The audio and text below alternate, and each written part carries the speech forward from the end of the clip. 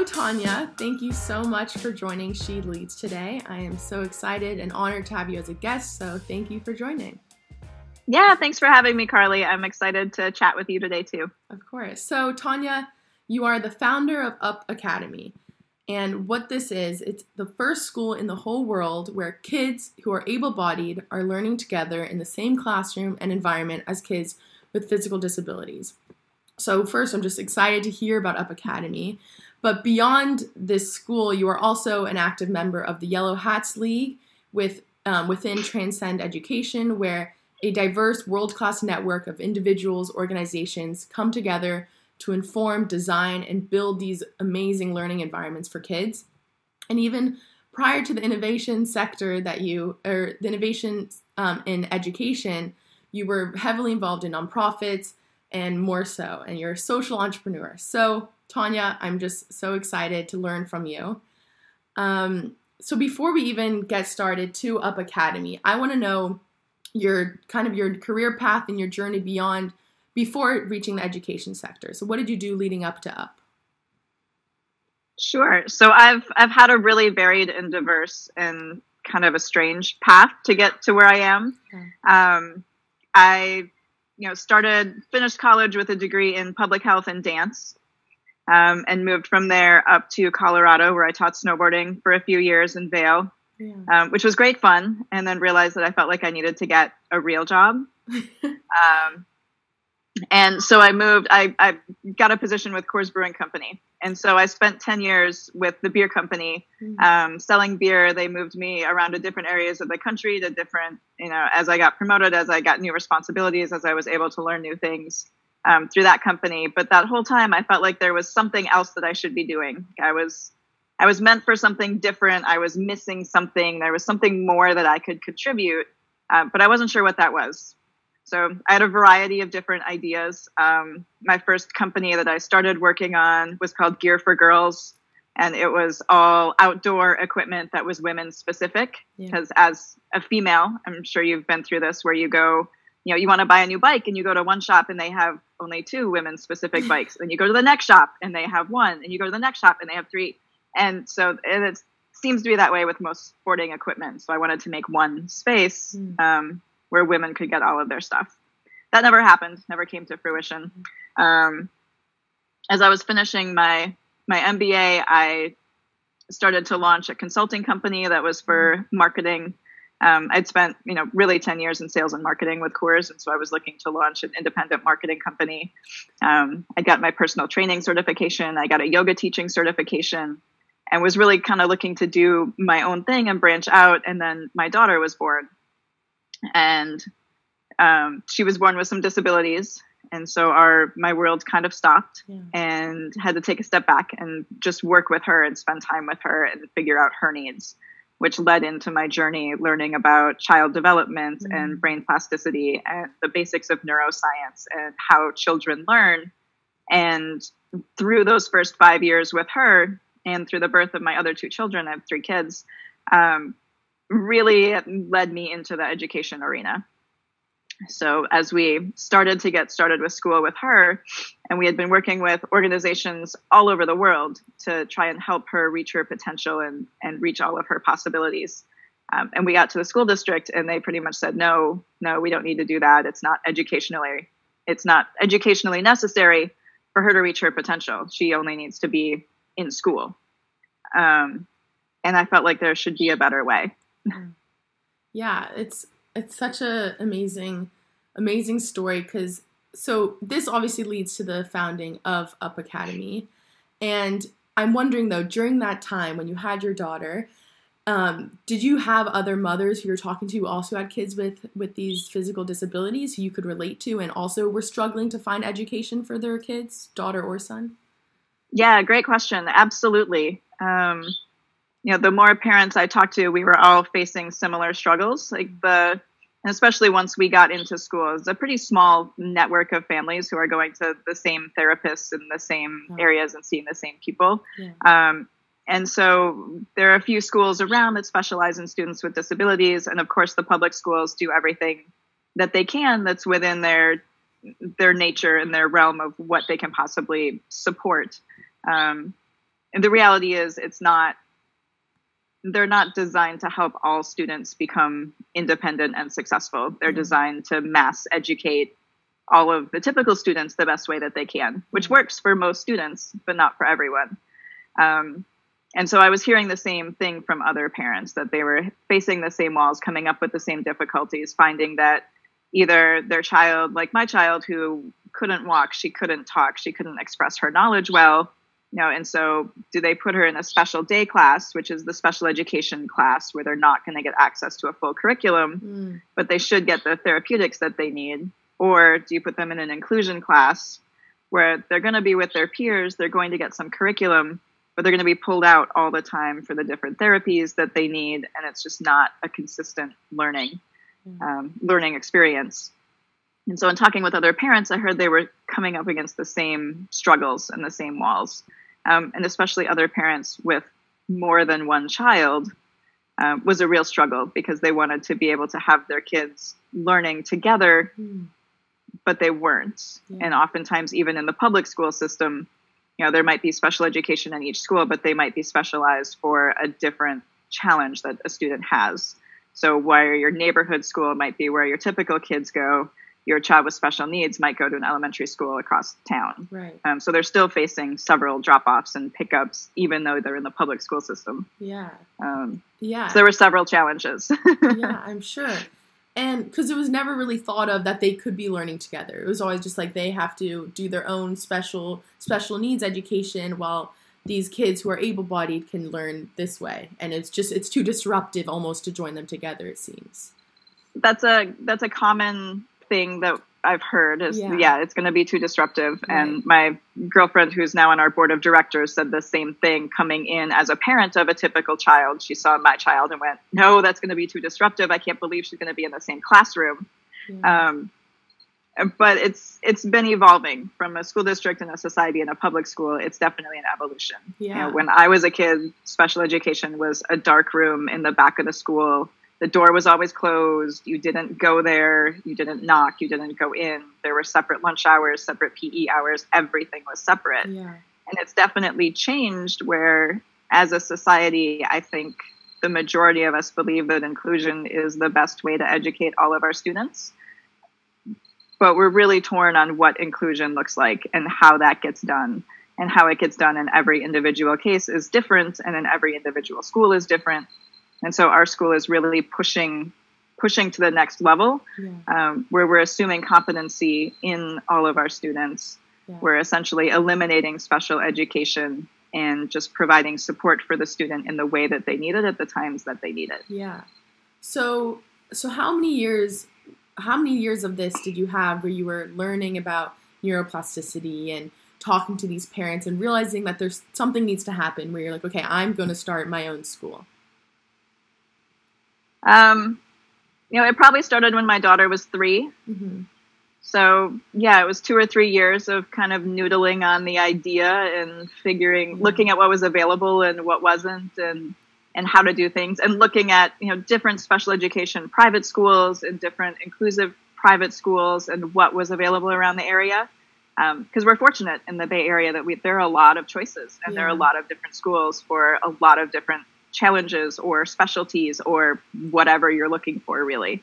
And so we looked through a lot of these things and still just didn't find what we were looking for, where it was a real collaborative, interactive, problem-solving curriculum where students really were working together consistently throughout the day. So there weren't all of the pullouts. She wasn't losing time. So what happens is, even if you're in the full inclusion education, you have a student who it takes them longer to write a sentence. It takes them longer to do math problems. It just takes them longer to access the curriculum, and they're given less time because they're being pulled out of science to go to physical therapy, and they're being pulled out of English language arts to go to speech therapy.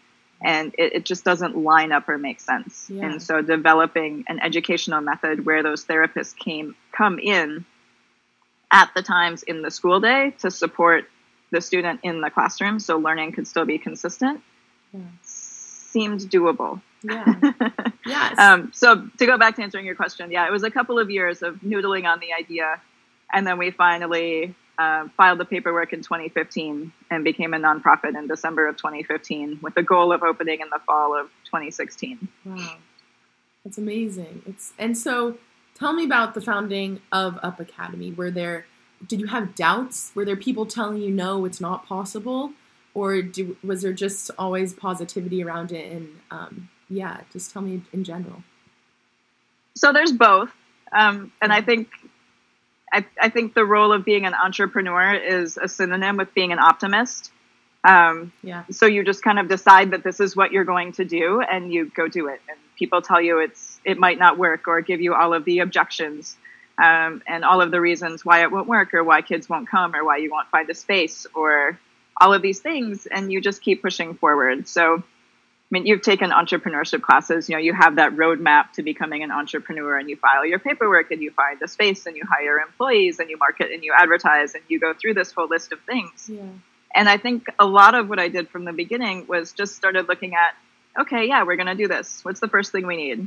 We need a board of directors. We can't file letters of incorporation without a board of directors. Okay, let's form a board because we formed a nonprofit. So we form a board of directors and then we file our letters of incorporation and apply for 501c3 status. And we got that. Like, okay, we're a school. Now what do we do? And you look at that next step and just by walking through that next step. Yeah. In all honesty, I'm not sure. I was always optimistic that it would happen and I always knew that it could. But it wasn't until we were actually standing inside the school building and I looked at another one of our board members and we had been open for about a month or so. And I was like, holy shit, we actually opened a school. We did this. We went through all the steps. So it was the logical thing that was going to happen. Yeah. But it's still a little hard to believe until you're actually standing inside the building and going, wow, this is open and students are here and teachers are teaching and this is really cool. Yeah. Yeah, Tanya, I don't think you even realize how inspiring your story is purely because there are so many parents out there who have these kids with physical disabilities and they feel, okay, this is just the life that he or she will live. And this is just what we have to deal with almost. Whereas you took it onto your hands and said, this isn't supposed to be it doesn't have to be like this. And I think it's a really great lesson that you've incorporated in your answer in the sense that any entrepreneur, when they want to start something, it's just about taking those first steps. And once you get that step, then okay, what's the next step? And I think that's really important because that's how to get started, just taking that first step. So I think it's just amazing. Yeah. Thank you. Yeah. I think as parents, we all do the best that we can for our kids and provide them every opportunity that we possibly can. I just thought there were more opportunities out there, I guess. It was something that seemed like it was within my realm. I finished my master's in entrepreneurship. I had been looking for something to do and to start. And this, my children really gave me the purpose. Yeah. And so it was, the thing that I could do that I felt like was the best thing that I could do for my kids. Yeah. So tell me about Up Academy today. How is it going? How is it leading a school? Because I haven't talked to someone who's the head of school and just founding a school. So tell me a little bit about that experience. Yeah, it's been a roller coaster. Any startup, I think, has their roller coaster for sure. But it's definitely been up and down. We opened with 2 students, then both students left. Then a new student came in.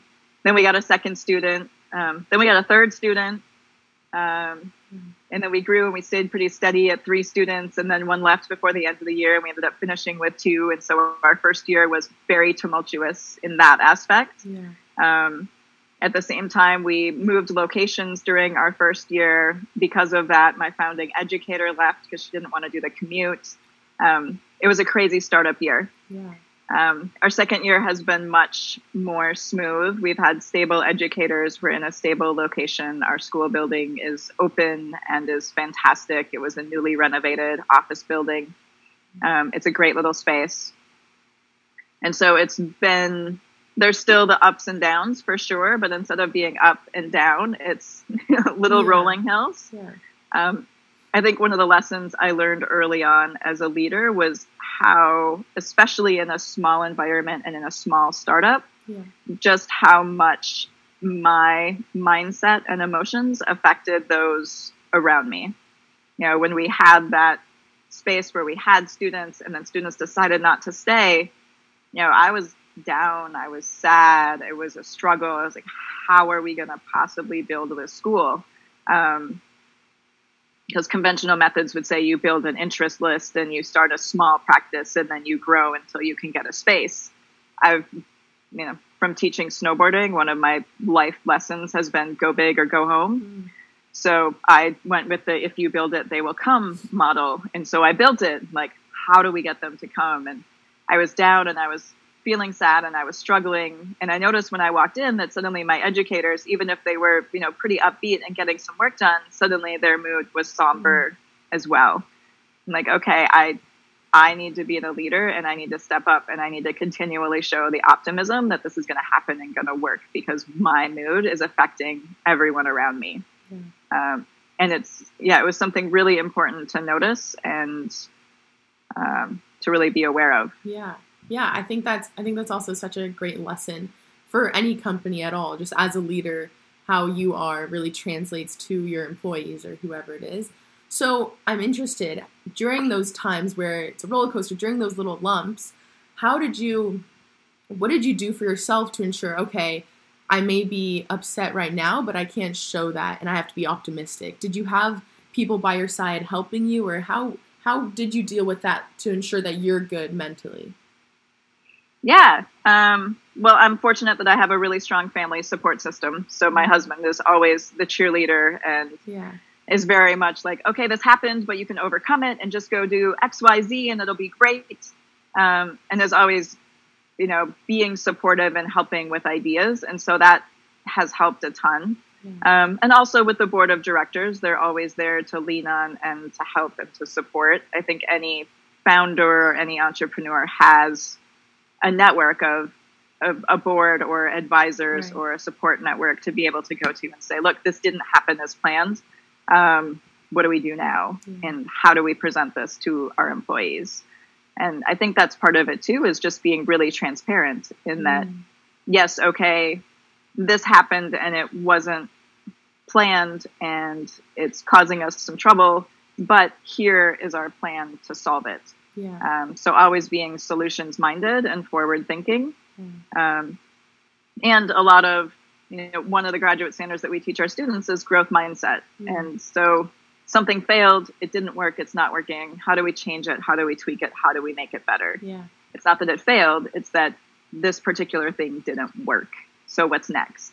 And so I think always looking for that next solution and that next thing to try keeps everybody pretty upbeat and optimistic and given something to work on, right? There's a goal and there's a thing that we're doing. We're not just wallowing in what happened. Yeah, definitely. No, I think that's very important. Yeah.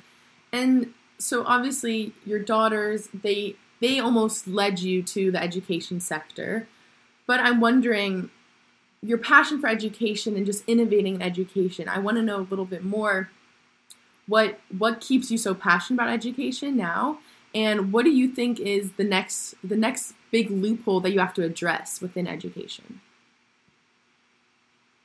Yeah, so I mean, definitely my kids spurred the interest into education. And my oldest daughter, when she did start school, started at a public, pretty progressive project-based learning parent participation program.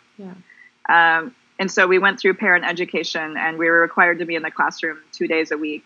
And I remember coming home from one of my classroom sessions and being like, I had so much fun with the kids. Like, I understand why teachers become teachers. Like, this is really great fun. I could see doing this. And my husband was like, okay, yeah, that's what we're doing. But it's, it's working with the kids and it's looking to the future and it's seeing how different the future will be for them than it was for me. And how do we give them the skills to get there? Because education hasn't fundamentally changed in over 100 years, but our world has changed drastically and dramatically. And in a lot of ways, our kids are falling behind. We have generations coming out of high school and coming out of college that don't know how to work. They don't know how to collaborate. They don't know how to innovate. They don't know how to be creative. They've been fed information for 12 years, and now nobody's telling them what to do or how to get an A. And they're not sure what to do with that. And so if we can fundamentally change the way education is done so that we have students who are coming out, who are innovative, who are creative, who are solutions minded, it'll be better for all of us. Yeah. And in our case, our grander goal is to also have students who see everyone as capable and as able to participate, and able to share valuable knowledge into the creativity and innovation process of how we build, of how we create, of how we make technology, of how we build our buildings, of all of these things to include all sorts of different people. Yeah. Which will only make our world better. I think you touched on it so well about the education sector and how it hasn't been changed in decades. And I think it's so true. I think especially kids are almost put in these buckets when they're little, saying you're the math and science type, you're the creative type, and those in the math and science type aren't the creative type. And then it's almost like ingrained where you just have this self-fulfilling prophecy as you get older, being like, oh no, I'm not creative. I was told I'm not creative, so I'm not creative. And it's just, I think there's so many flaws and ways that will really make the whole world a better place when people come out of it thinking, no, it's not, I don't have to be in that box. So I think it's definitely important. So Tanya, I'm wondering, what is the best piece of advice that you've received, either in your career or just living a healthy, great life? Ooh, the best piece of advice. Great question. I think really just to always, it's going to sound cheesy, but follow your heart and do what you want to do. I was told not to be a dance major because dancers don't make any money and it's a really hard way to make a living. Yeah. And I moved to New York and I studied there and I auditioned and it was terrible and I hated it. But everybody wasn't right. Like, I loved my major. I loved college. I had a blast. And that background in movement has really supported me as I've moved into working in education, and specifically education with kids with physical disabilities. Yeah. And until later, teaching snowboarding and teaching yoga, and having that base was super helpful because it was something that was a part of me and what I loved to do. And so I think regardless of how silly those things seem to other people, always following your heart and being true to what you love and what you want to do and what feels right, especially in decision making and especially in starting a business or choosing a job, like that piece of intuition, following that intuition is what's going to lead to most of your success. Yeah. I think that's so important and definitely useful for me as now I'm kind of going on to my next career path. So I think it's definitely true. And especially one thing that I can take away from your story as well is you were told no about being a dance major. And then here you are using those skills that you probably never thought you would at all you'd be using, in what you're doing today. And so you never really know that each experience will teach you some lesson. So I love that.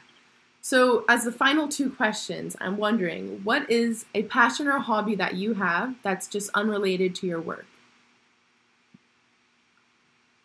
A passion or hobby that I have that's completely unrelated to work? Probably dance. Yeah. That's nice. And you mentioned snowboarding. Dance and being active. Yeah. And I've just gone back. I hadn't taken a dance class in 25 years, and I just started taking a weekend class in the past couple of months, wow, which has been great fun. Yeah. What types of dance do you love doing? Jazz and modern and lyrical was always my background. Nice. Right now I'm taking a hip hop class, which is unique and different. Yeah.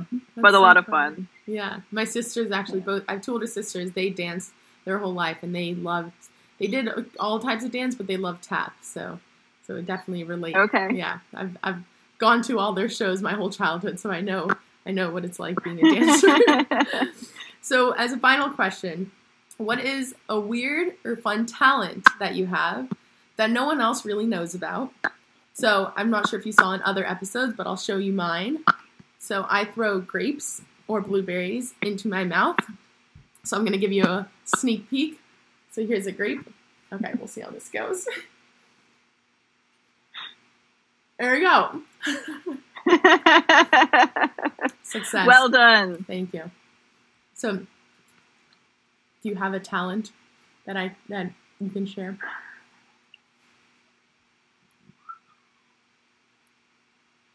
I don't know if it's a talent, but my family calls me the finder of all lost things. Oh. Like, no matter what it is that is lost in the house or who has lost it, I have probably like seen it and somehow cataloged it in my brain and come up with where it is. That's amazing. You almost just like you see it once and it's just ingrained and you're like, oh yeah, it's over there. And you yeah, unfortunately it doesn't happen with things that I read or things that I learn or people's names or faces. Yeah. But for some reason, like things in the house, my daughter was looking for the cardboard box cutter because she's been making piñatas. Has been one of her projects during the stay-at-home time. Yeah. And my husband dug all through the garage and was looking for it. And she's like, Mom, do you know where these are? I'm like, oh yeah, they're here on the shelf. Here you go. She's like, how did you do that? I'm finder of all things. Yeah, super mom. I love that. Well, Tanya, I just want to say thank you so much. I love your story, and I'm so happy I can share with others. So really, I appreciate you coming on She Leads and just telling us what it's like to be a leader in education and just founding your own school and so much more. So thank you. I appreciate it. Yeah, thanks for having me, Carly, and best of luck to you in whichever direction you choose to go.